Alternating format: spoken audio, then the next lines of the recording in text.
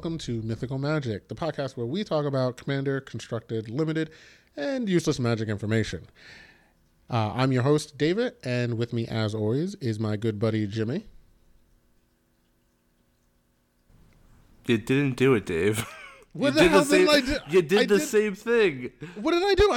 I said my good buddy, Jimmy. Yeah, you're supposed to go, how's it going?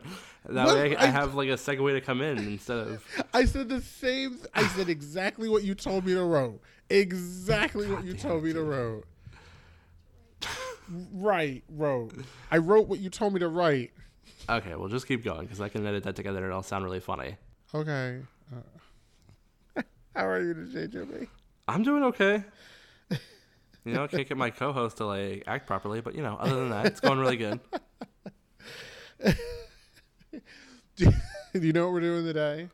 Yeah, we're talking about lore. Yeah, I know. I told you before we started recording.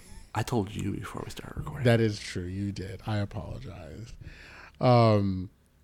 If you're just tuning in for the first time, we're actually going to do an episode where we talk about magic lore, where we recount magic history starting from the way back when all of this started, going all the way forward, hopefully catching up with the current expansion and sets.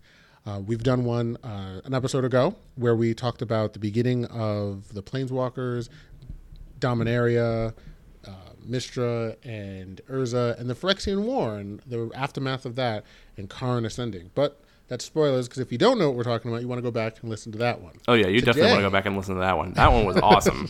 You loved it a lot. Yeah, that might be my favorite episode so far. Oh, well then, buckle in. Until now. Yeah, because it's getting magical. I should have said mythical. Missed opportunity. You can still say it. I can edit it in. So today we're going to be starting with the set Onslaught, which is, if you're looking for like a kind of time frame with magic events, that's where we're picking up. The year is 4,305. So that's some judging. So the rest of the kind of nonsense with the Phyrexians has died down now, Jimmy. They've been defeated. They've been pushed back. The portal in the Caves of Koilos is closed. It's destroyed. Urza is air quotes dead. Karn has ascended, and he's all like, "I gotta go," and he planeswalks away. I'm just assuming that this is the Phyrexians are dead for now, because as we've learned from the past podcast, they have an incredible work ethic. Yeah, you just can't keep them down. They're cockroaches. They're like multiversal cockroaches. Oh man, you made them sound so lame just now. That's really gross. I liked them before. You try to stomp on them and they just. That might just be because I've never played with them though. I mean, mechanically wise, I guess they're okay. So we're gonna pick up on a continent called. I'm gonna butcher every name I say, and I hope people mock me for it. I'll correct you. Don't worry. Ataria. You didn't say anything, so I don't know. I don't know if that's right. I've never heard of that place before, so you might be right. It's an adjacent continent to Dominaria. So Dominaria, it's kind of confusing, right? So Dominaria is not only the name of the plane where Dominaria exists, but it's also the name of the continent that we usually hang out on when we're here. Yeah, basically all of the planes, or all of the sets up until we leave Dominaria, or all on Dominaria. I don't know how to say it in a different way, but all of Magic's history up to this point has all happened on Dominaria, right? Right. It's been focused there. We do go to other planes, like we've gone to like the Sarah realm, we've gone to Wrath, like that's where Phyrexia was being built. But for the most part, we focused on Dominaria. So another continent on Dominaria is called Ontaria. So we're there. We're hanging out. We're having a good time. So there's this group called the Cabal, all right? And you might have heard me talking about the Cabal before. The Cabal is basically just a black-aligned, evil bunch of wizards, minions, sorcerers. It's an occult. Like, they're just not good people. They're like, join us or we'll stab you or blackmail you. Yeah, but I've heard that they have really good therapy sessions. They don't. No? They don't. No, because their therapy is having these special sorcerers called Dementias. And they specialize in black aligned, like mental magic, like making conjuring nightmares and making you, affect your memories. Oh, so Cabal Therapy, the card, is actually something bad happening to you. Yes. Oh, yeah. Well, you're doing it to your opponent. Your mental health. No, you're doing it to your opponent. Oh, I guess that's true.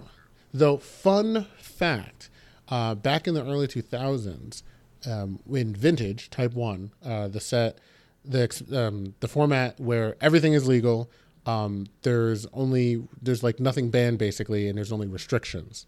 So basically like Super Legacy, there was a play that people made where you would Cabal Therapy yourself, naming a specific card to get into the graveyard faster.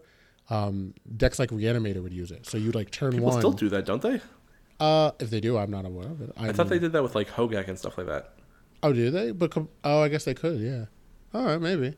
But like you would turn one like Swamp, Dark Ritual, Cabal Therapy, Akroma, put Akroma into the graveyard, reanimate, and then look at your opponent and be like, take 6? And your opponent's like, well, I guess I'll take 6. Get fucked? Yeah, kind of. So anyway, the Cabal has a kind of officer, and his real name, not really needed to be known, but because Magic players are going to know him as Chainer. Popular card, Chainer, the legendary creature from Torment, Chainer's Edict. Chainer, while out and about having a good time, discovers something. He discovers this silver orb, and this orb is called the Mirari. Ooh. Yeah, right. Yeah. So the Mirari is an artifact, and spoiler alert, it has unspeakable power. It showed up during, not really during, a little after the Phyrexian invasion. I mean, you say unspeakable power, but we're talking about it right now.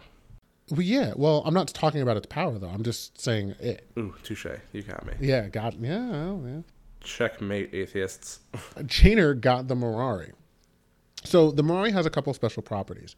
One, it has a low-level wish-granting ability on it, where your most deepest, darkest desires get made into reality.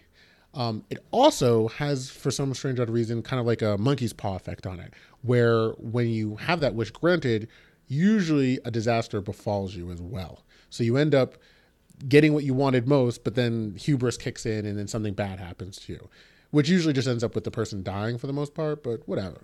On top of that, anybody that sees the Mirari or is within its general vicinity has this unimaginable urge to take it. It's like a lust for it, a powerful desire to just obtain it, like a very Gollum ring thing.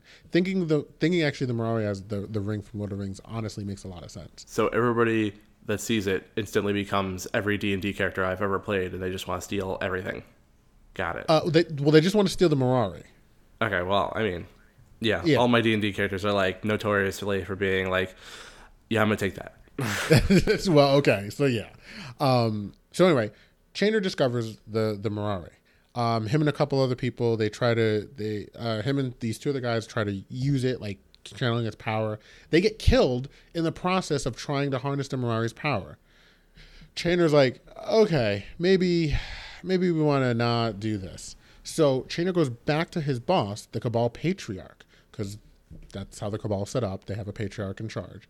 And he's all like, hey, you can have this. Like, I'm a good guy. You should totally like me now. And wait, the Chainer is not in charge of the Cabal?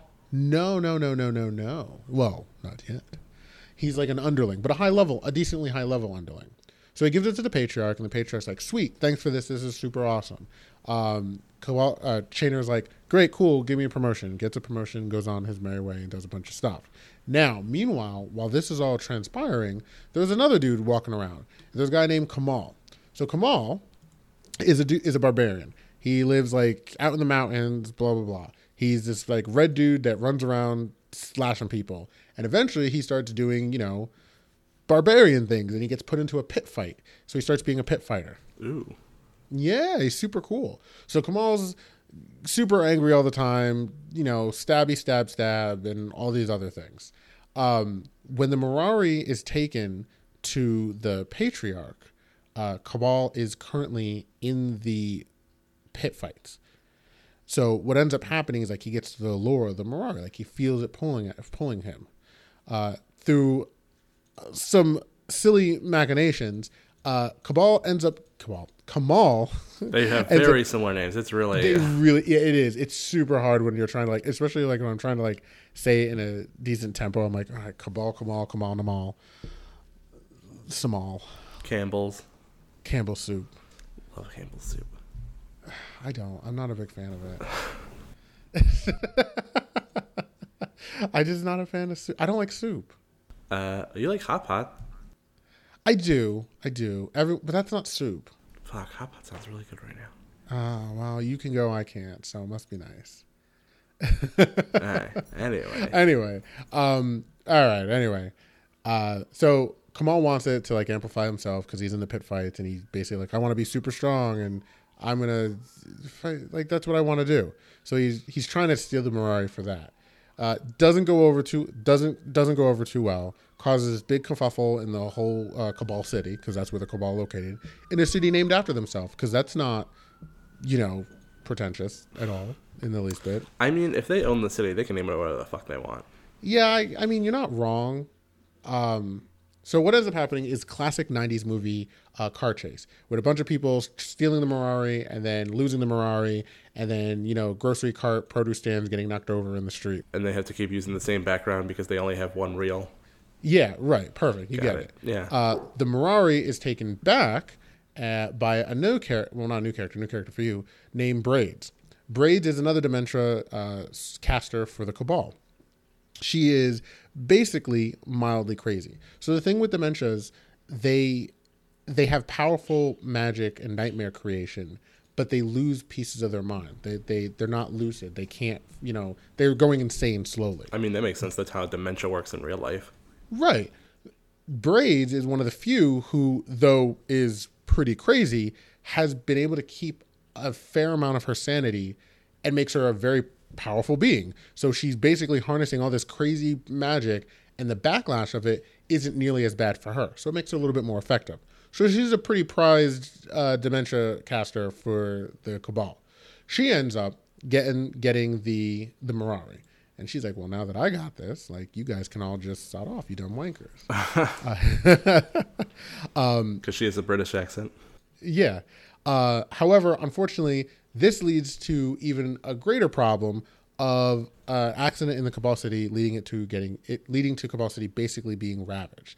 Kamal kills Chainer in the process, and the Mirari goes kind of like off. It gets lost in translation. Now, what happens here, though, is Kamal kind of has a look at himself, and he's like, oh, what have I done? Like, all this destruction, all this madness. He's like, I gotta take a step back. So he does what any good main character would do, is he goes back to the forest, and he meditates under a waterfall. Okay, that's what I was thinking, because I've played Commander a couple of times, and in one of my decks I do have a green card that I thought referenced him, but you said he was a red pit fighter, and I was like, I thought he had a green card that let you draw a bunch of cards. So he starts off as Kamal the Pit Fighter, and then after that, when he goes back to the forest, the corrosive forest, he actually gets some tutelage from some of the druids there, and he becomes Kamal, the Fist of Corrosa. He is effectively trained like a druid, so he's able to harness green magic. His first card is mono red, respectively, and his green card is mono green. Second card is mono green. Oh, he just drops all the red entirely? He drops all the red. He drops it like it's hot, like literally and figuratively. At the same time, he has a sister, and his sister's name is Jessica. And Jessica's super cool, and Jessica also fights in the pits sometimes.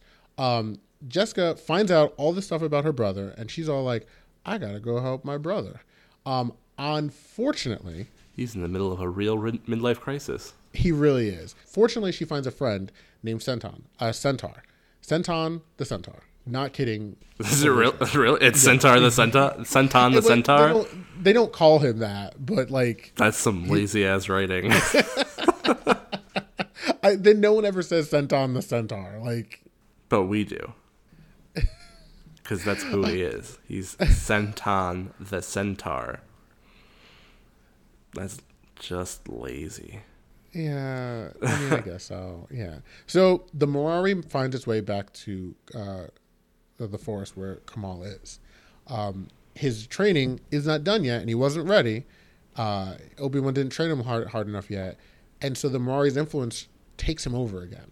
So he like has this like rage, and is at the exact same time that Senton and Jessica are coming back to say hi to him, and in that like moment, he lashes out because he's like, "No, the Mirari's mine," and he ends up hurting his own sister, which is super sad in all honesty, because him and his sister are good friends. Like they're not like a, tease each other type of thing. Like I care about you, sister, and she's like, I care about you, brother. And then this is while he's the Fist of Kurosa or whatever. This is a transitional period, so it's kind of like he hasn't transitioned over yet. Oh, okay. So he seemed more introspective before while he was green. So he has gone to the forest to try to reclaim himself, try to calm down, but at the same time, the Mari ends up getting in the forest with him, and its influence overtakes him. So he lashes out and he strikes his sister. A bunch of other people die, and Kamal's like, "Cool, no." So he 100% becomes a druid, and he leaves the Mirari in the forest. He's like, this is where it's got to stay. He just abandons it? No. He plants it in the forest. And he's like, this is this is not for everybody. Let's keep it safe in the forest. However, the Mirari emanates waves, and all those waves spread out across the entire continent, mutating the continent, making the forest grow, making mountains changes, raising elementals, and obviously just calling out to people. Oh, you mean like a Mirari's wake? Yes, actually, literally, yes. Points for you for that one. Yes, that's quite literally what happens. If that was a card now, it would be a storylight card, a spotlight card, probably. Yeah. Well, you think so, but I mean, Wizards isn't really focusing that hard on the story right now, so maybe I love Wizards, and Wizards does nothing wrong. Anyway, so Braids shows up, and Braids is doing what Braids does best. She's killing people. So she kills Senton the Centaur. Oh, no, not Senton the Centaur. Yes, Centaur the Centaur is sent gone. So the more thing happens, Braids basically goes getting rid of people that are a problem to the Cabal. That's really what it boils down to. She's like, I'm just going to go and kill people because they're a problem for us. So she's super strong. Is she the head of the Cabal? No. So right now, there is a new patriarch that is imposed on the Cabal. Basically, just new person just steps up.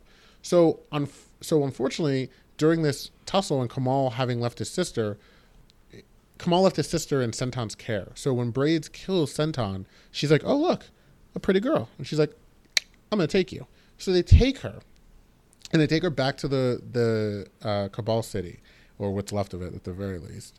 And she basically ends up being experimented on and changed and infused basically with a curse. And Jessica becomes Phage, i.e. known as Phage the Untouchable. Right? Yeah, right? Spoiler. That sucks for her, but that's really cool. Zelda was Sheik the whole time. Whatever. Anyway, so Phage the Untouchable, if you don't know, is obviously a transformed Jessica. She has the special power and curse that the current Cabal Patriarch has as well, of that anything that they touch, they basically kill. So who is this Jeff Bezos of the Cabal Patriarch that just took over?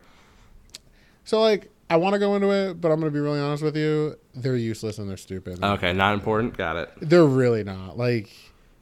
It's just not important. Just like Jeff Bezos. There's a whole little subplot of the patriarch and having a child and getting reborn.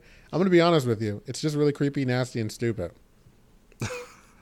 I'm just telling you. Listen, do you want the good stuff or do you want the bad stuff? I want it all, Dave. Did you know Phage is Greek for eater?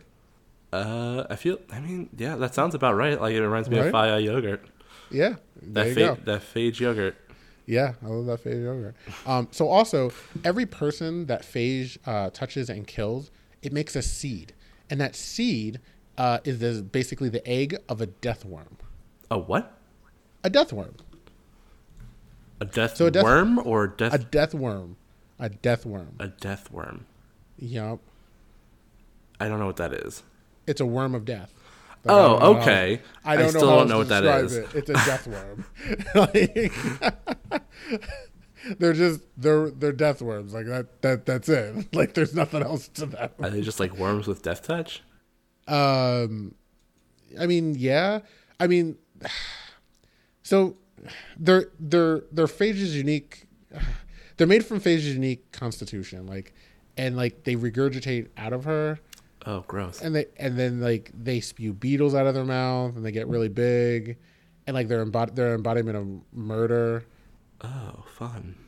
Yeah, it's not. She sounds like a hoot. Yeah, they're not. They're basically like an embodiment of Phage's power personified to a degree. They don't play that big of a part in the story, other like in like as a background like mechanic, because they're not really in the cards, and they're not even really in the book. Oh no, they're not. They don't have their own card like at all. I think there's a worm, but like it's never like truly like this is a death worm type of thing. Huh. But it matters for the continuity of Paige as a whole. Oh, man, anyway, it would be cool if she got her own Planeswalker card. Paige? She made death worms. Well, hold that thought. Not the card, but just anyway. So Phage then goes and kills this random chick who, whatever, doesn't matter. Anyway, that chick is important because it is the Hottie McHottenstein of a local illusionary wizard named Ixidor. Never heard of him. Never heard of Ixidor? No, I've never heard of Ixidor. Oh my goodness. So Ixidor is a pit champion just similar to like Kamahl, except he uses illusions. Very powerful illusions. Is pit fame like a big thing?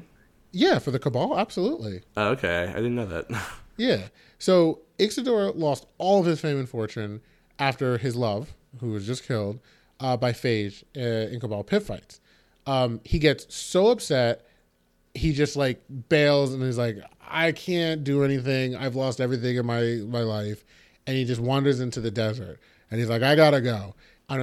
Through his intense grief and frustration, and bear with me here, through his intense grief and frustration, his illusionary magic combined with his hatred and mourning and loss, he mentally creates a reimagination of his love. Okay. But it's a little skewed, and he loses his left arm, and it forms an actual person, an actual being is born. And he creates what is known for us as a chroma.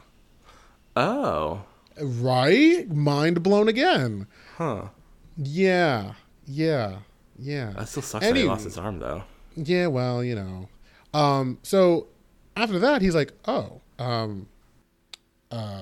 okay, well, cool. Let's do stuff, Chroma. And she's like, sure, whatever you want. Like, all for you, man. And he's like, let's go wage war against the Cabal and kill Phage for killing you who's not you. And she's like, cool, let's do it. Yeah, that's a supportive girlfriend. What's wrong with that? Who doesn't want that kind of girlfriend? I want my girlfriend to have flying, first strike, vigilance, protection from black, and protection from red. I have no response. What? I'm just saying, wouldn't you? All right, whatever. So anyway, they go and they wage war. He uses his illusionary magic and this power that he has to just start making real things, and he makes a whole army for a Chroma. And she's all like, let's do this. Does he have to lose a part of his body every time he does it? No, he doesn't this time. It's very weird. Huh. Yeah, magic lore is weird. So they go and they wage this army, and then they get onto the battlefield, and Phage is there, and she's killed a bunch of people at this point. So she's made a bunch of death worms. One of the death worms specifically representing the death of his lover, because when he killed, how could you possibly know that which one is which? Like, do they just because like I don't know, they wear name tags. Like, what do you want from me? I wasn't there. I'm just recounting it. So. So this death worm rises up and consumes Ixidor, and he's all like, chomp. And it's like, smell you later. Anticlimactic. Yeah, well, I mean, give it a second, because there's more. And that's when his spark ignites? No, he is not a planeswalker. Yeah, I was going to say, I thought that's where you were going the first time. I was like, I've never heard of this planeswalker before. Interesting. No. He has a legendary creature card. I mean, so does a lot of people. Well, you're not wrong. Yeah, you're not wrong. Anyway, so remember I was telling you like how the Patriarch, with like there's a whole subplot where like he dies and he's like trying to get reincarnated and all that stuff. Mm-hmm. Well, so anyway, that basically happens, and I'm gonna make this real quick because it's a really creepy subplot. Somehow, like the old Patriarch and Phage have a baby, and the baby is reincarnation of him. I thought everything she touched died. Yeah, it's weird and it's creepy, and there's some like suggestive things that make you wonder how that works. Because Phage doesn't actually like the patriarch in that way. So you know what? We're just not going to touch on it, and we're just going to go. Cool. Patriarch kind of got like reborn as a little kid. Weird. Yeah, it's still can't go over the weird. Never mind. Right. So anyway, so the next part of the story is really focused on Akroma and Phage having fights. There's a whole bunch of it clashes with them, and every time Phage and Akroma clash, Phage always seems to get the upper hand. In their first outing before, right around when Ixodor dies, Phage touches Akroma's lower body, dealing a bunch of damage to it. So Ixodor repairs her, and he repairs her by conjuring with his mind a tiger. And then he takes that tiger and he takes Akroma, and he fuses them together so that Akroma has a tiger lower half body. What? Yeah. Okay. Yeah. So then, the stuff happened. Yeah. So Ixodor died anyway, or at least got swallowed up by the death worm. And it's weird. Akroma does some more stuff where her and Phage fight, and they meet on top of like this tower. And Phage is like, no, maybe we don't need to fight no more. And Akroma's like, no, we're fighting. And then Akroma loses her bottom half again. But this time she's like, I don't want to have a kitty body. I'm just gonna put swords in my legs instead. What? Yeah. Jesus. Yeah. They Christ. don't depict this on the card very well. Yeah. I hope not. Jesus. Yeah. Anyway, so it turns out Ixodor wasn't actually dead. The death worm that consumed him, he was actually able to live inside the death worm for a little while. That's so not how the name would depict it. It's a death worm, right? You would think that if you get swallowed by a death worm, you die. Well, you should always chew your food. That's always what I say. Well, it was the death worm that killed his sister, right? So maybe the death worm. No, his lover, not his sister. His lover. My bad. His sister is Phage, right? No. Kamal's sister is Phage. Oh, I'm sorry. You're right. Ixodor's imaginary recreation of his lover is Akroma. His fake girlfriend. Got it. Yeah, fake girlfriend. So anyway, Akroma's all like, oh, Ixodor, you're alive. I missed you so much. And he's like worshiping like this like fake image of the girl that he loved. And he's like, no, leave me. I'm with her now. This is all I need. And Akroma's like, but that's not real. And he's like, you're not real. Shut up. And I assume she slapped him. No, she's like, oh, I get it. Like, you're upset. And then she understands him. And she's like, all right, well, I'm still going to go avenge you. Okay, thanks, bye. And he's like, cool. And then he's dead again. So, but for reals this time. Good. He sucks. Except he wasn't, actually. So anyway. God damn it. So anyway, the whole stuff with the Corona happened. So meanwhile, Kamal is in exile. He's all like, everything is bad. Everything is terrible. And he kind of started blaming himself. And he's like, you know what? I'm going to take care of this. So he does what he does best. He runs away? No, he goes back to Karosa. He takes the Mirari and he slaps that sumbitch on the bottom of a sword. And he goes, this is the Mirari sword. That's not what it's called, but TM, trademark, patent pending. Is that a thing? Is that depicted on a card ever? Because I've never heard of that sword. Unless, wait, yes. Hold on. Is that the sword of the Animist? No. Ah, fuck.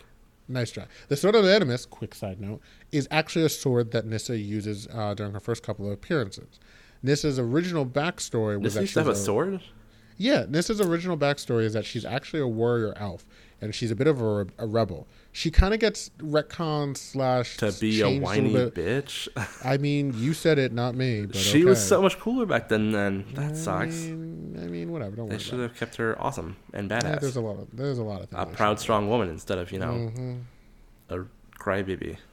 Yeah, well, them's the breaks. Well. So anyway, where was I? Oh, so Kamal takes the Mirari, straps to her sword, and he's like, I'm going to end this once and for all. Spoiler alert, he doesn't end this. Yeah, everybody that's ever said that has been totally wrong. Right. So anyway, in this big triumphant climactic battle, except it's not really triumphant or climactic. Phage actually has been able, during the meantime, to revert back to Jessica. She's all like, oh, like, I think I'm okay now. But remember we talked about how the Deathworms are basically an extension of her power. Mm-hmm. The battlefield is ravaged, and Akroma's forces are fighting the Deathworms and fighting all these other, like, Cabal people. And Jessica's like, you know, I could get rid of all these Deathworms that are killing these people if I just take them back into my body. But then I'll be phased again. Yeah. So she's like, I got to do it. Because deep down, Jessica's is actually a really good person. She's not a bad person at all. So she takes all the Deathworms into her body and she becomes Phage again. And Akroma's all like, Phage! And Phage is all like, what? And then Kamal shows up out of nowhere and he's all like, stop it! And he basically swings to kill Akroma, but he also ends up hitting Phage as well. And then were going to sound... Were Phage and Akroma like buddies? I thought they were enemies. No, they are. They were like fighting each other. Oh, okay. Right. And then, like, this other chick jumped in the middle of the fight, but don't worry about that because that really doesn't make much more sense either. So anyway, he swings a sword, but the Mirari, instead of slicing them and killing them, it makes them do the fusion dance. What? And they fuse into Corona. What? All right, let me replay that for you again. So, Phage, Jessica takes the Deathworms back into her on the battlefield while the I got it, Dave. You don't have to do the whole recap. I'm just confused. Oh, no. Trust me, I do. Akroma sees Phage and goes, Phage, and Phage sees Akroma and Phage goes, huh? And then they all come at each other, and then Kamal comes up out of nowhere, and he's like, not today. And he swings at both of them, and then this other person jumps in the middle, but don't worry about it. And strikes him with those Dutch, don't worry about it, and strikes him with the Mirari sword, causing this big blinding flash, and then they do the fusion dance, and a new being is born called Corona. But who is the third person? It's not. Dave, I need to know. The audience needs to know. They don't. She was a human woman, all right? She had conflict with Ixidor and Kamal. She worked for the Cabal. Like a love triangle kind of thing? No. She... Well, now I'm immediately disinterested. She didn't like Ixidor. And she she went to she found asylum in some sanctum. She became the leader of this stupid little city. She just didn't like the Cabal. So she's not like a main plotline character then? No, not at all. No. Right. Like it's all it literally it doesn't even need to be. It doesn't. Don't worry, I'll cut all this out. Nobody needs to hear about this. No, they need to know about the terrible character that no one knows, because then they'll want to look it up and they'll deep dive more into the lore, and then they'll come back and be like, oh wow. So we're actually saving them by telling them how bad she is. Got it. Okay. Yeah. Anyway, moving on. So Corona's here. Get ready, because. So this is the thing. So Corona is a manifestation of the mana on Dominaria or something like that. Is she all 5 colors? Yeah, she is. She is a legendary creature. Nailed it. Yeah, good job. I've never heard of this character before, though. Does she have her own card? Yeah, it's really bad.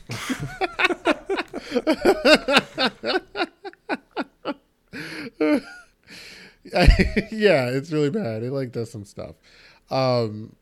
So anyway, Corona messes with time. It gets real bad. So we'll deep dive. We'll do this. We can talk about characters later. But I just found her card. Yeah. Wow, her card is weird. If anybody out there, I'm gonna save you the trouble of looking for it. It's a single generic mana and then one of each other kind. So it's a white, a blue, a black, a red, a green. And it's a 5/5 legendary creature with haste. And at the beginning of each player's upkeep, that player untaps Corona False God and gains control of it. Wow, that already sounds like it sucks. Whenever Corona attacks creatures of the type of your choice, that's poorly worded. Whenever Corona attacks creatures of the type of your choice, get +3/+3 until the end of the turn. Okay, so she's like an anthem for both sides. Only attacking, though. Mm-hmm. So weird and bad. Ugh. Mm-hmm. Mm-hmm. So here, let me abridge my abridge for this. So Corona is born. Corona does not know too much about her overall existence. She's questioning everything. Like, she questions what she can do. She questions all these like people. But everywhere she goes, for one reason or another, people see her and immediately fall in love with her. They have immediate, like, just auto devotion to her. They love her. Everything about her. They're like, we need Corona. We just need her to touch us. We just need her to whatever us. So she just travels all over Dominaria, and people are like, oh God, let me just touch a foot. Cool. However, she's doing nothing but disrupting all the mana on Dominaria. She's like pulling. Imagine it's like the reverse of Mirari's Wake. Yeah, a little bit. Like, imagine you had laid out a bunch of string on the ground, then pull one of those pieces of string in one direction harshly, and then let it go. Now it's all messed up, right? It's all clumped in one section. Sure. And then do that with another one to the same destination. She's pulling mana to wherever she is and, like, just messing it all up. So places it's probably just magnets. I mean, who knows how they work? I mean, no one knows how they work. I can't even imagine. So she travels across the Dominaria doing all this, and she's questioning everything. She sees all this war, and she sees all this famine, people rising up, making cults and churches about her, and just destroying the plane. Like, it's not a good day at all. Now, not actually shown in the book Onslaught, or I guess Legion or whatever, Corona does temporarily leave Dominaria. She possesses the ability to, quote unquote, planeswalk away. Really? That's weird. Yeah. She's the only character in all of Magic history that can do that, though, right? If, like, other than planeswalkers. No, I mean, no. She ends up somehow meeting Karn, and after the conversation with Karn, she's like, I guess I'll go back to Dominaria. But at this point, she's already made the friggin' a huge mess. A huge mess as it is. Like, it's real bad. So anyhow, this is where it gets a little bit controversial. So in the Legion's book, where Corona does all this nonsense and stuff, there's a part where she's trying to understand what her nature is, what she's supposed to do, where she's supposed to go with everything. She ends up opening 3 different portals. She opens up portals to speak with people. The first portal she opens up, she describes a man that looks, sounds like, and is almost verbatim our good buddy Teferi. So there's a lot of problems with that. So spoiler alert, Teferi is not dead. Teferi is in a phased out zone with the rest of Zephyr, having protected his hometown from being, I don't know, destroyed for the 13th time. I mean, at least Urza didn't do it this time, right? Right? Yeah, sure. Okay, I just want to make sure. I want to make sure he wasn't back already. Right. No, he's not. So she describes Teferi as a god of white mana, which is weird because Teferi's main color alignment has always been blue, always. So it's a bit peculiar. Also, it doesn't link up with stuff that happens later on. The next portal she opens up is basically she talks to Sarah, the Sarah Angel. Mm-hmm. Yeah, so it's really weird because Sarah's already gone. Her entire realm, the Sarah Sanctum, was used to help funnel the legacy weapon in Papa Urza's midlife crisis hot court for Vep. Yeah, so she really, in theory, couldn't have been talking to Sarah. The final one, portal she opens up, is to Yawgmoth. Oh. Yeah. Fuck. Yeah, and later on, you find out through a conversation that Lord Windgrace and Karn had, that it was confirmed that Yawgmoth is supposed to be truly dead after the Phyrexian invasion. Now, there's a lot of problems with that because, I mean, yeah. So if she talked to Sarah and she talked to Yawgmoth, then maybe the portals that she opened up they break, like, time. Like, maybe she also has time powers. Right? Yeah, so, yeah, a lot of people agree that she's either imagining these things, that she has access to these type of somehow events and people, like, historically, because she's, like, the embodiment of mana, effectively, and that she's just doing that. and that like they're hallucinations. Hallucinations. Yeah, what you said. Or that they're alternate realities of these characters. So it is all but confirmed that magic does have alternate realities because of what happens in the next set that we'll be talking about, Planar Chaos and Time Spiral, where there's literally different timelines. So she's either hallucinating or peering into different timelines. It's a very confusing little second. Anyway, enough about that. So the long short of it, and all this nonsense and everything that happens, is just this big dump that Corona is destroying the plane of Dominaria, and she starts to realize it. These two dudes that were once cockroaches but turned into unmen. Wait, when you say cockroaches, do you mean Phyrexians? Yup. Nope. I mean the cockroach, the bug. What the fuck? Yeah.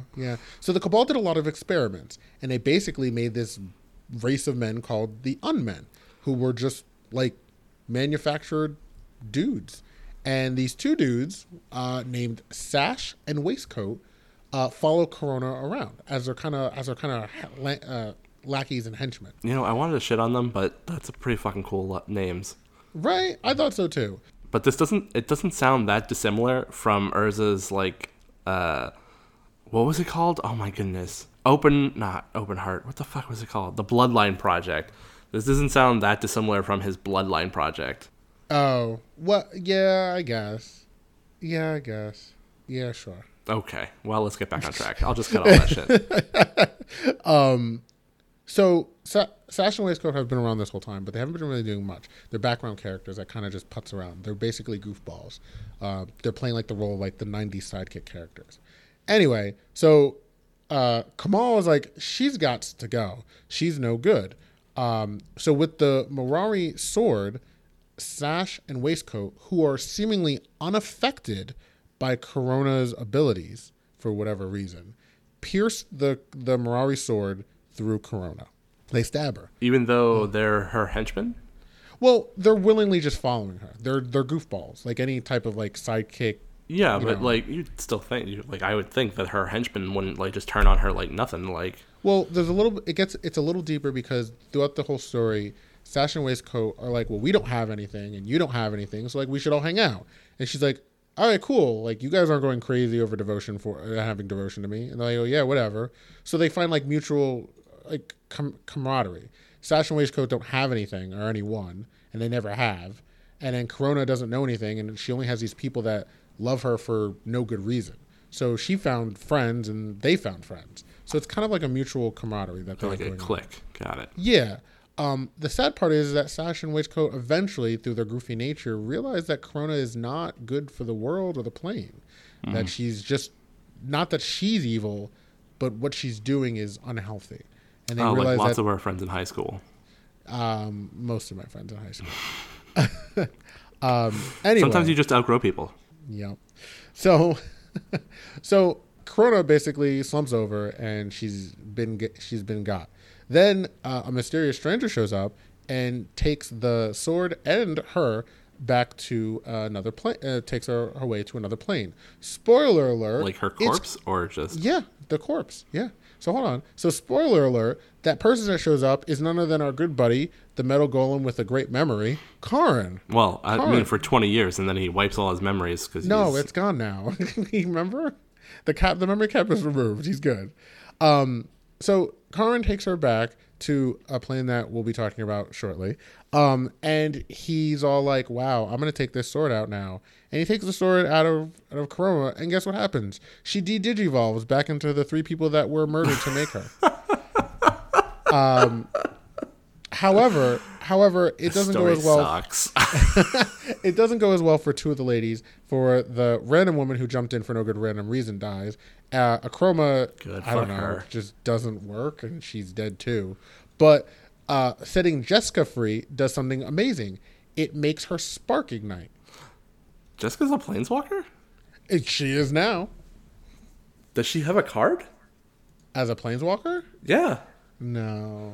Ah, really? Yeah, don't get me started. What the fuck? Wizards? Jessica ascends. Karn takes her to Enegmon, and more on that later. He takes the Mirari with him. He then uses the Mirari to fashion a new being, a being to monitor his plane of Enegmon that he made, called Memnarch. But let's get into that right now. Oh, I've heard of that. Right. So Karn decided after he had left after the Phyrexian invasion and ascended, he was like, you know what? Urza made stuff. Why can't I make stuff? And then he's like, well, I'm a silver golem. Why can't I make more silver stuff? So he manufactures. He just wants to be like his dad. Yeah, he just wants to be like dad. So he manufactures his own plane, and it's called Argentinum. Nope, you nailed it the first time. Argentinum. Argentinum. Anyway, so he makes his plane. It's just made of pure like silver and metal. Like it's real pretty, real nice. You want to live there. Like Mirrodin? Hold on. Did I nail it? No, you didn't. Ah, fuck. So Karn's all like, cool, I made this. And then he's like, oh, look, the Mirari now. I have this again. So he melts the Mirari down and uses it to fashion a guardian for his cool new plane. And he names the guardian Memnarch. And he's like, hey, Memnarch, I'm going to go out and pick up some groceries. I need you to stay here and monitor this place. And Memnarch's all like, sure, no problem, Dad. I'll catch you later. And Karn's like, cool. And he leaves. And everybody who's ever left their child at home knows nothing bad could ever possibly happen. So Memnarch turns the TV on, and he's all like, you know, I'm going to rename this place because this is a stupid name. I can't pronounce it. I just want to play with matches. Yeah. So he's like, I'm renaming this because this name is too hard to say. So he renames the place Mirrodin. Ah, I did nail it. You got me, Dave. So he ends up making a bunch of basically like golems, building a society. I'm sorry, let me rephrase that. There are golems that have a society on Mirrodin, New Mirrodin, apparently. Memnarch gets pissed, destroys them. He's like, "F you golems, you're not cool." He makes these. He makes these devices called soul traps. So. Oh no. Soul traps are super weird and super awkward. Soul traps have the ability to take souls and trap them. Take souls from other beings from other planes and pull those souls to Mirrodin to make new beings that have vague remnants of their past lives. Oh my god. Onto Mirrodin. Wait, so Memnarch doesn't know about other planes, right? No, Memnarch does. Okay, but he's not like a planeswalker. Like he can't reach over there and just be like, "Hey, let me have your soul." So he's using these things that are like, I'm guessing they're like rocks or whatever that he could just like basically hold up and be like, magic, and then fill it with somebody else's soul from a different plane altogether that he doesn't know about. No, he knows there's other planes. No. He knows about that. The other people. He doesn't know exactly who his soul he's stealing, right? No, I mean, no. He's not like targeting anyone specifically. He's just randomly evil for no reason. Right. Well, he's going insane. It's kind of like, if I can't see them being affected, then it doesn't affect me. Fuck that. Well, he's slowly going insane for some reason. Oh, I might guess that it's because of the Mirari. No, he is the Mirari though. Yeah. Remember, the Mirari was melted down and turned into him. He's the Mirari. I assumed it was like where I already forgot her name. Oh my god, the lady that was three ladies. Oh, Jessica, Phage, Corona. Corona. So I assume he's like Corona, where the Mirari is kind of like pulling everything apart from inside, but he's not as strong as her because he's not three women. Nope. No? Nope. It has nothing to do with girl power? No. Unfortunately, there's no gender in this. No. Well, So for reasons that I know the answer to, but I'm going to leave out for dramatic tension, the world starts creating what's called the Mycosynth. And you might be aware of this with the magic card Mycosynth Lattice. Yeah, so the Mycosynth starts annoying. Yeah, well, it's banned. So the Mycosynth starts forming. And it's making the line between artifact and natural creatures start to blur and mirror it. So creatures are starting to have metal parts on their body, because they're supposed to all be effectively golems, but they're also starting to have flesh and bones on them. Cool. Memnarch, going more and more insane for some strange odd reason, starts to believe that Karn is visiting him on a regular basis. And he gets delusional, and he has like these like subconscious talks with him, and Memnarch's like, I gotta become a planeswalker, so I can start following Dad around. Like, I want to be just like Dad. Oh, no. Yeah, so he's like, brain blast, I'm going to make a bunch of moons around Mirrodin that are giant fake artificial mana batteries. And then I'm going to turn it into a machine to transfer the Planeswalker spark of somebody on Mirrodin into myself. And this is the ultimate plan. Nothing bad's going to go wrong. Huh. So Nicol Bolas is not the first person that had this idea. Sure. Okay. But Nicol Bolas did it better. Okay. Now, mind you, Memnarch's only trying to get one spark. He's not trying to get a bunch of sparks. He's just trying to get a spark. Okay, so he's not as greedy about it. Right. So with all that in mind, that's kind of building the backstory. That's kind of where the story of Mirrodin, the set as a whole, begins. So we're introduced to this character, Glissa. She's an elf. And she starts to uncover these mysteries about Mirrodin. The last moon for Mirrodin is about to be launched. All the different like things in Mirrodin are changing, and it's crazy. Like all this stuff happening. So Glissa goes on like this adventure to travel across Mirrodin, meeting a bunch of people. She meets Slobad. A goblin. Never heard of him. Really? No. Is that a really popular goblin? I mean, it was a popular character if you read it, I guess, then. Well, there you go. I wanted to make sure I came into this with fresh eyes, so I didn't read anything. Also because I'm lazy. Confirmed. So Glissa meets this goblin Slobad, and becoming mutual acquaintances, they become friends, good friends. It's a buddy. It's like a cop buddy drama. They, along their way, come across a giant iron golem called Bosch. And Bosch is, he's a giant iron golem. And so now they're all friends. And basically the events of Mirrodin play out, where they go and they fight these things. They fight the Leveler. They fight all these other stuff. Memnarch's all like, ha, ha, ha, I'm going to get you. You'll never get away with this, you stupid kids. I would have got away with it if it wasn't for you and your stupid Bosch golem. And like all this nonsense happens. They get the Sword of Kaldra. They make the avatar of Kaldra. It's useless. It does nothing. And its cards definitely do not represent what it does in the book whatsoever. The cards are better, and they're not even that good. Anyway, so Glissa also like time travels or gets stuck in a temporal trap and gets launched into the future. And she has infect, right? No, quiet. So anyway, eventually it all comes to a head. Memnarch does get a hold of Glissa, and he's all like, "Muahahaha, your spark is now going to be mine." And Glissa's all like, "What now?" And he's like, "I want your spark." And she's like, "I don't." Yeah, she's not a planeswalker, right? Yeah. She's like, "What?" And he's like, "You have a spark." And she's like, "I don't know what a spark is." And he's like, This isn't important." So he takes Glissa's spark into his own body. Oh wait, so she does have a spark. Yeah, it's just not ignited. Oh. Yeah. I wonder how many people just randomly have sparks that they just like they live their life, they are just regular people, and then they die, and they're like, yeah. I wish I had known about that. So on that note, what you were just saying, so the last I've ever heard is that out of, let's just say 100 people, out of 100 people, only 5 people have a spark. That's kind of a lot. That's a lot of potential planeswalkers just walking around. Like, can you imagine Dominaria, like a busy city streets? Can I finish? And then out of those 5 people that have a spark, only one of them will awaken it. That's still a lot. That's a lot of planeswalkers that we haven't heard of. I'm just trying to give you an estimate on how this works. Like, if Wizards is the one that came up with these numbers, then they are... No, I just made up the numbers. Fine. Out of 1,000 people, 100 people have a spark, and out of those 100 people, only one person sparks. Is that better? That's still a lot. Ignites. That's still a lot. My God.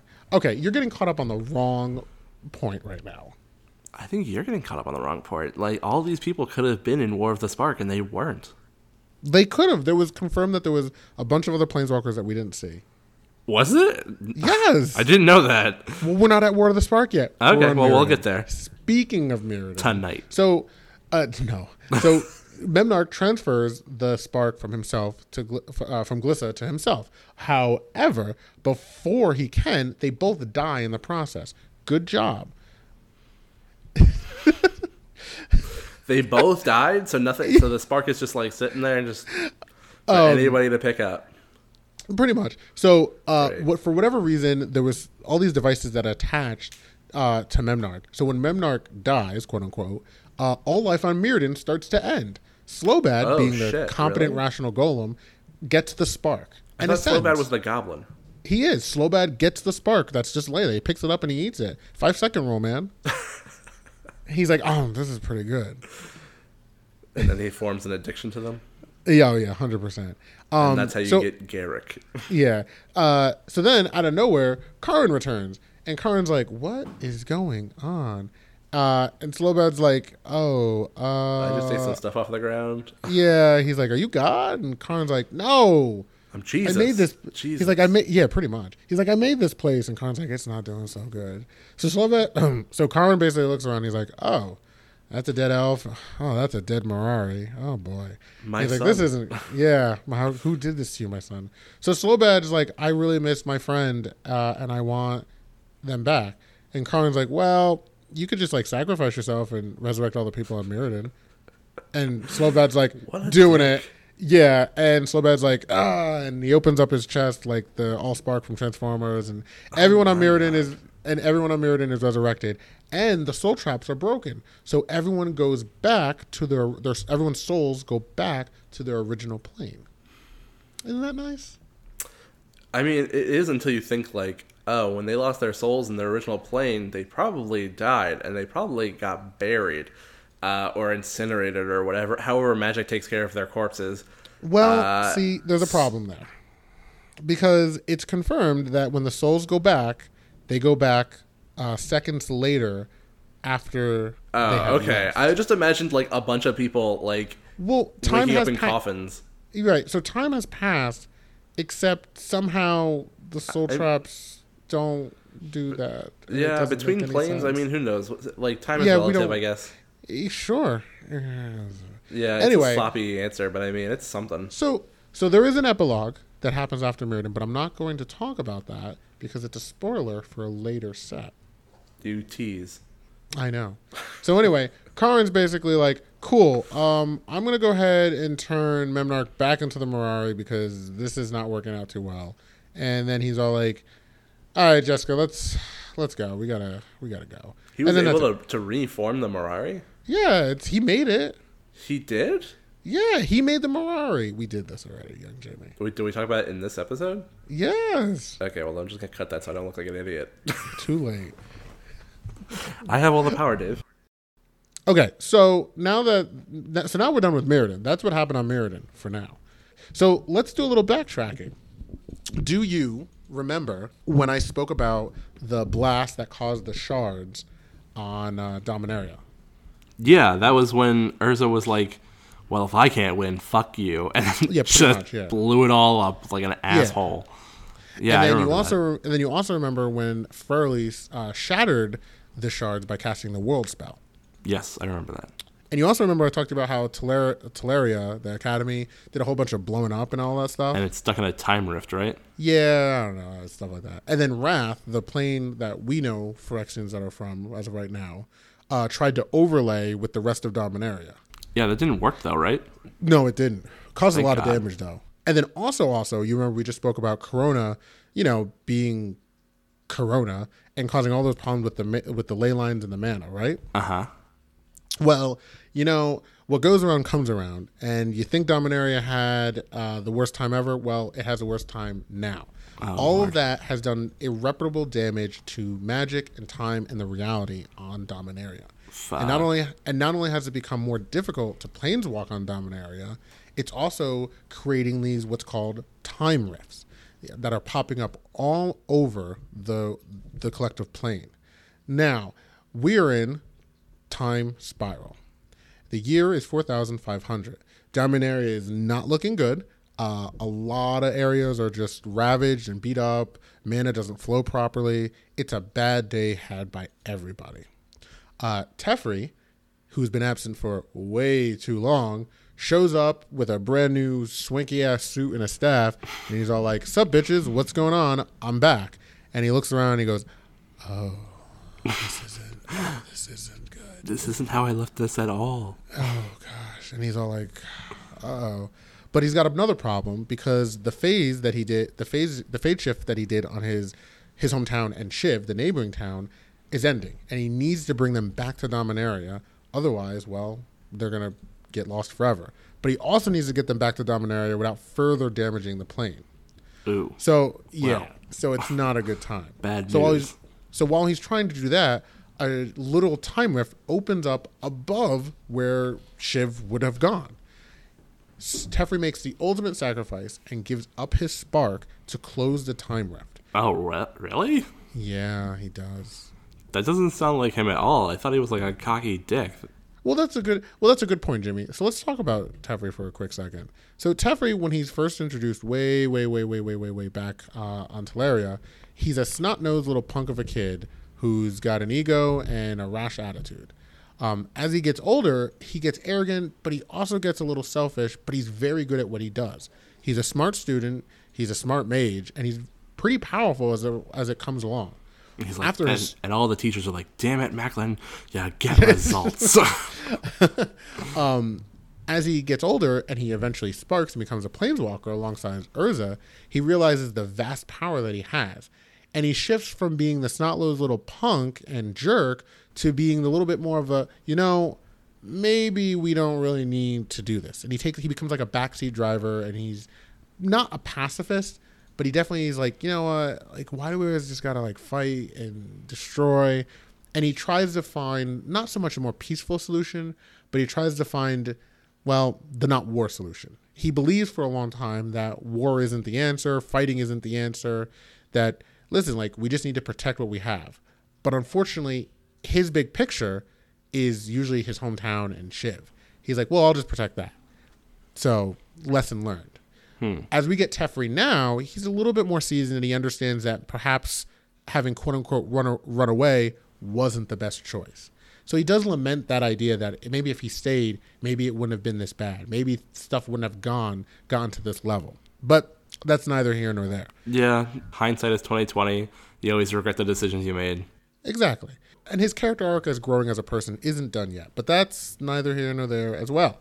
So anyway, Teferi gives off his spark and closes the Shivan Rift. Frere Elise shows back up again, and she's like, sup guys, I'm still alive. And everyone's like, oh sweet. And Lord Windgrace is like, man, I'm still alive too. We're such cool, interesting characters that have been around in Magic for so long. It would sure be a shame if something happened to us, Frere Elise. And Frere Elise is like, yeah, that would suck. So Frere Elise dies closing this time rift over Sky Shroud, and Lord Windgrace imbues his essence in Urborg and dies closing the rift above it. Oh no. Yeah. So then Karn shows up, and Karn's like, hey, Lord Windgrace, hey, Frere Elise. Oh, wait, you're dead. That's sad. So then he's all like, aren't Frere Elise and Lord Windgrace like the last two pre-mending planeswalkers left? Well, we're not. The mending hasn't happened yet. Oh, it hasn't? I thought we covered the mending already. I'm sorry. No. Shh. Soon.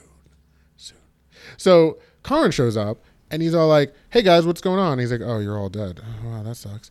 So then he goes to Teleria, and he's like, oh, I like Teleria, and there's a rift above it. And he's like, oh, Teleria, don't go away. So Karn closes the rift over Teleria, but he doesn't give up his spark to do so. However, he kind of just disappears after it's over. And he's gone, and we don't know where he went. Bye, Karn.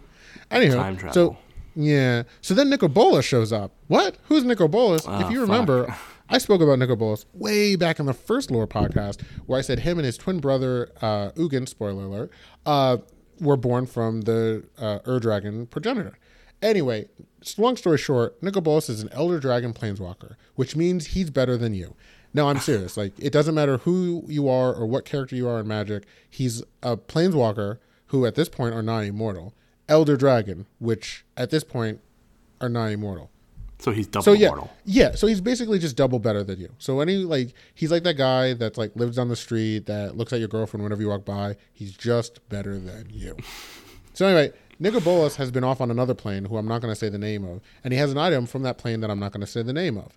Anyway, so he shows back up, and he's all like, hey, what's going on? I'm Nicol Bolas. And then he's like, wow, look at all these rifts. This is bad. Someone should probably do something about this. So Jessica shows up now because she's not apparently hanging out with Karn at the given moment. And she's not Phage. And she's not, no, she reverted back. This is all good. That's what I'm saying. She's not Phage. Right. She's not Phage. She's feeling real good about herself. This other planeswalker who's super duper evil named Ledric shows up.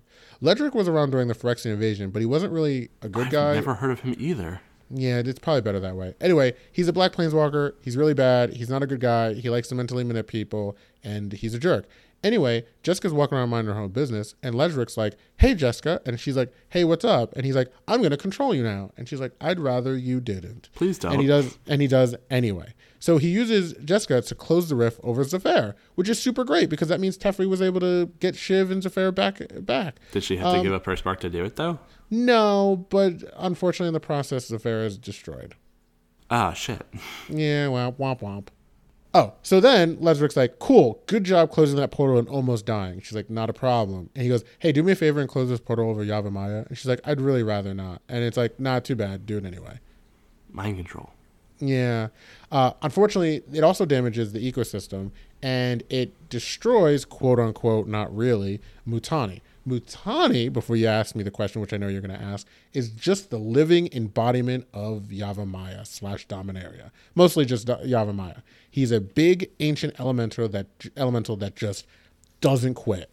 I wasn't going to ask you about him. I already kind of know about him. He's not dead. He's not dead. Yeah, I know. He shows back up in Dominaria. Yeah, that's where we are right now. I meant future Dominaria. Oh. Anywho, so Ledric's like, sweet, this is working out really well for me. You know what? Let's go close another portal. And she's like, I'd really like to take a rest and maybe have a drink. And he's like, just let her have a nap, jeez. No nap. So they go over to Mardra, and it's just a place. And he's like, hey, you should go close this rift. And then he gets revealed because Nicobola shows up, and he's all like, hey, Ledric, what are you doing? And Ledric's like, nothing. And Nicobolas goes, cool, I'm going to beat you with this item that you don't need to know what the name of it is because it'll spoil where we're going in a couple of episodes for the lore. Is it and the GT? No. What? No, what? The GT is a freaking sword. What would that do? I don't know. Exactly. I'm assuming that I'm right, though, because you sounded so defensive about it. You're not right. It is not the GT. Everybody pay attention. It's not the GT. When it is the GT. It's not the GT, I swear. Okay, well, we'll see. So anyway, Bolas is able to beat Ledric, and he's all like, ha, ha, ha, ha, ha, ha, ha. And then he mind controls Ledric and make him close the rift, and then he dies. Good, fuck him. Yeah. Jessica, free, is all like, what happened? Why do I feel tired? Anyway, she sees that there's this huge final rift over that landmass that we were just talking about when we were in the Onslaught, talking about the Mirari and Kamal, the Antaria. She closes that. However, she loses her life in doing so. Sad fact. Oh, no. Yeah, it's super sad. I mean, she had a good run. She got to be Phage and then become Corona and then go back to Phage. I was just going to say she got to be Phage and then not and then yes. Yeah. Anyway. She had a good run. Did she, though? No, but it's over now. So anyway, but one of the reasons that Jessica dies is that she closes one of the largest rifts. Closing that final rift acts as a kind of like wave across all of time and all of space and the multiverse. It causes what's known as the mending, and it's a multiversal change to how planeswalkers operate. Planeswalkers no longer are godlike immortals. So the best way to explain it was when a planeswalker is born, they used to get the power of mana from any plane they wanted. So let's say, Jimmy, you're a planeswalker and you're on Dominaria. You can pull mana or whatever from Ravnica or from Mirrodin because you're an omnipotent planeswalker. That's how it used to be. Huh. With the mending, what it does is it seals off that wall. So now you're no longer able to pull mana from adjacent planes on your current plane. You can only pull mana from the plane that you're on. So that's the first fundamental difference. So it's automatically weakening planeswalkers to a very high degree. They're not able to cast gigantic magical spells. They're limited. On top of that, they lose their immortality. That's really the big one, it feels like. Yeah, I mean, if I have to choose between like godlike powers or immortality, I'm probably going to choose immortality because I'll be like, I'll just outlast you. Yeah, I'll choose immortality every time. Right, every time? Every time. Okay. Yeah, man, if you say so. Unless there was a way to use all that power to make yourself immortal, and then you're like, yeah, okay. Yeah, I guess so. Okay.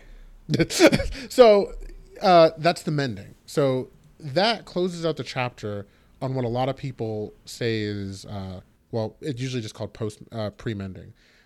It's kind of like that first half, the first big arc in Magic.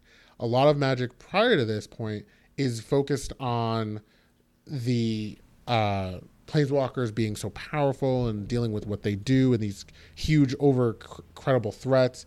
And we never really deep dive on the planes as a whole. We usually just get, hey, this is a really powerful dude and he's doing really powerful stuff, and then here's a really powerful object and whatever. So now planeswalkers were like so strong that like you could like cut their head off and they'd be like, cool, and then just put it back on top of their shoulders and keep walking, right?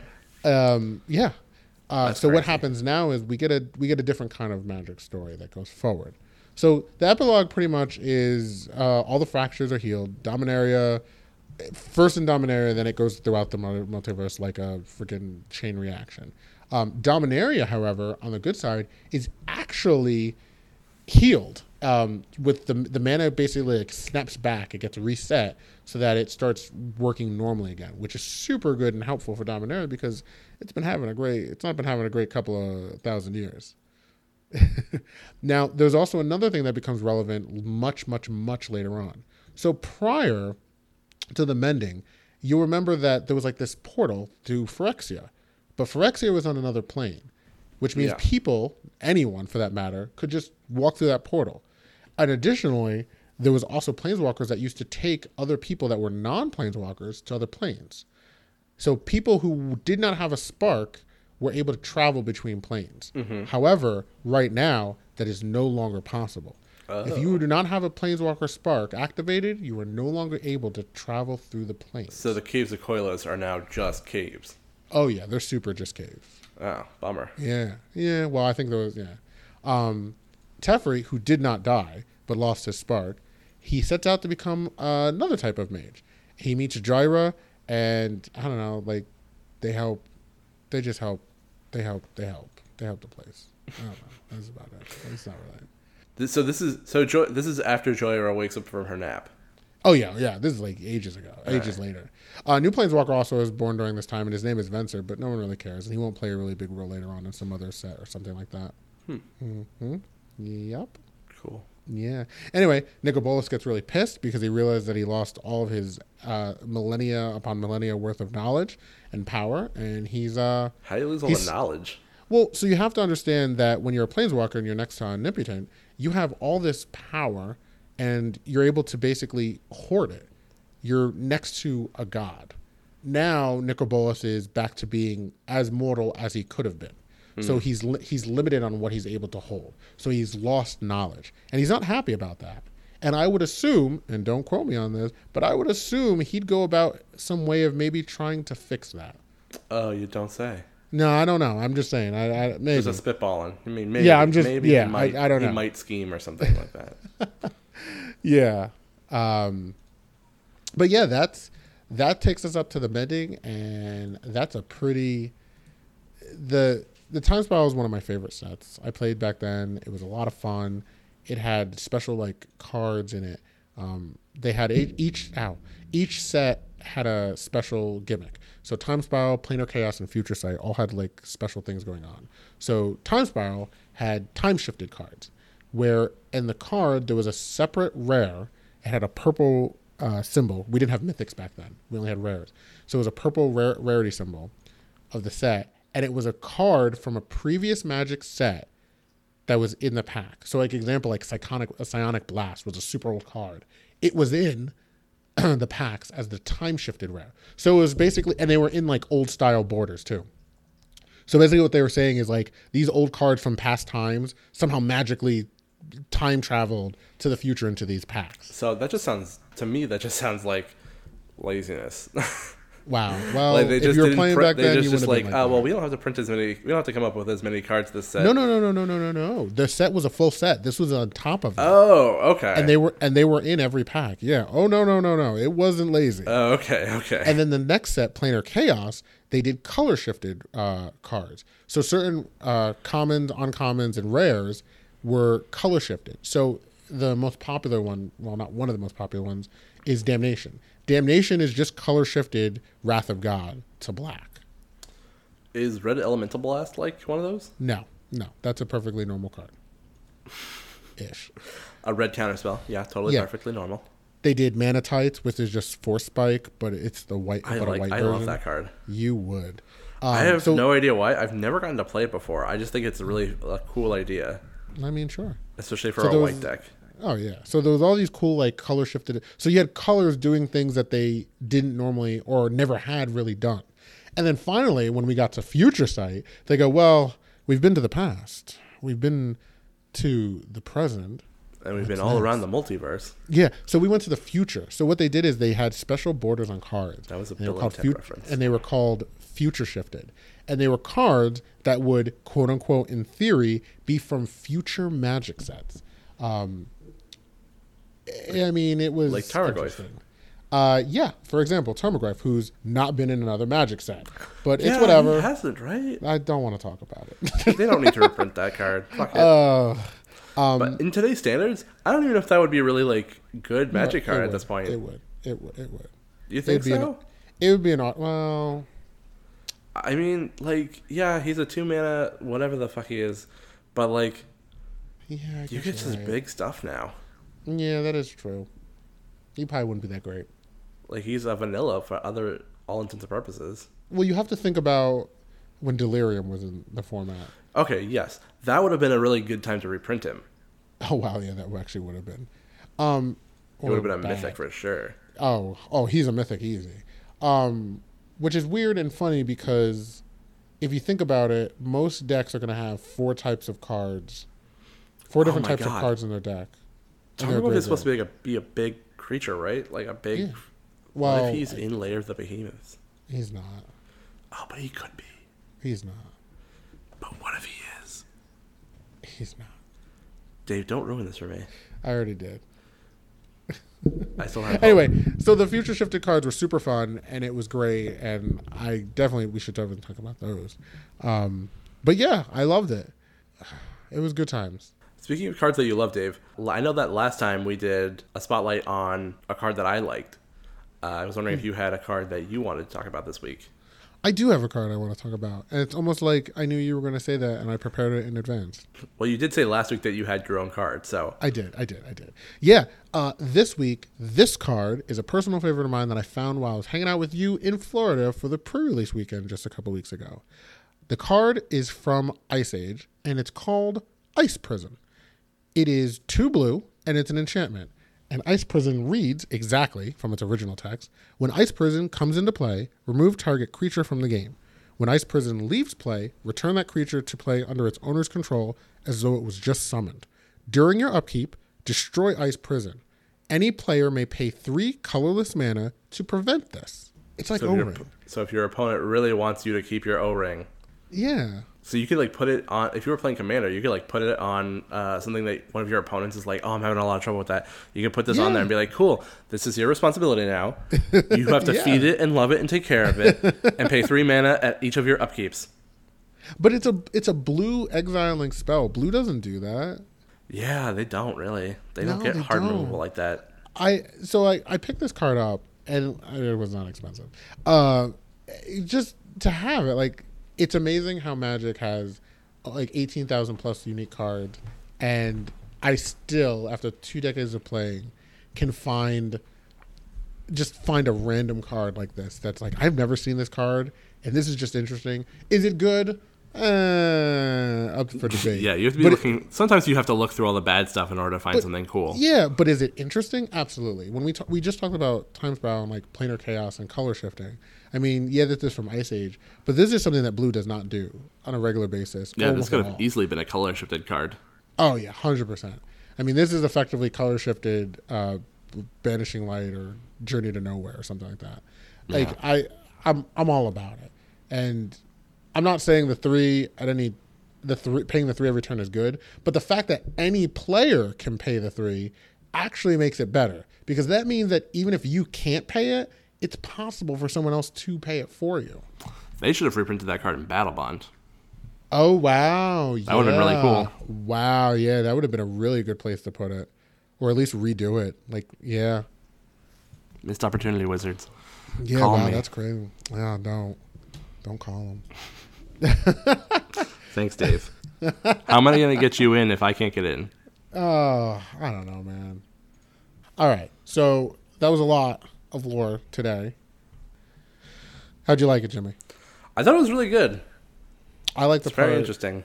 I like the part where, I don't know, stuff happened. A lot of weird stuff happened. Right? It's so weird. The Magic storyline's crazy, man. It really is. Well, either way, it was a super fun time. And thank you for letting me share my Icy Prison card, because I love that card. Thank you for sharing it with me. I'm looking at it right now. And thank you for explaining all that lore to me. There's no way I would have read all that stuff on my own. Oh, man. Did I gloss over stuff? Absolutely. Did I change things? Of course. But was it fun? Absolutely. I mean, it's some serious flack from the Vorthos out there. Oh, fudge them. That's the stuff I live for, so bring it on. Do you know what we're going to talk about next time? I have absolutely no idea what we're going to talk about next time. I know what we're going to talk about next time. Do you want to what are we going to talk about next time, Dave? We're not going to talk about lore. We're going to talk about Pioneer.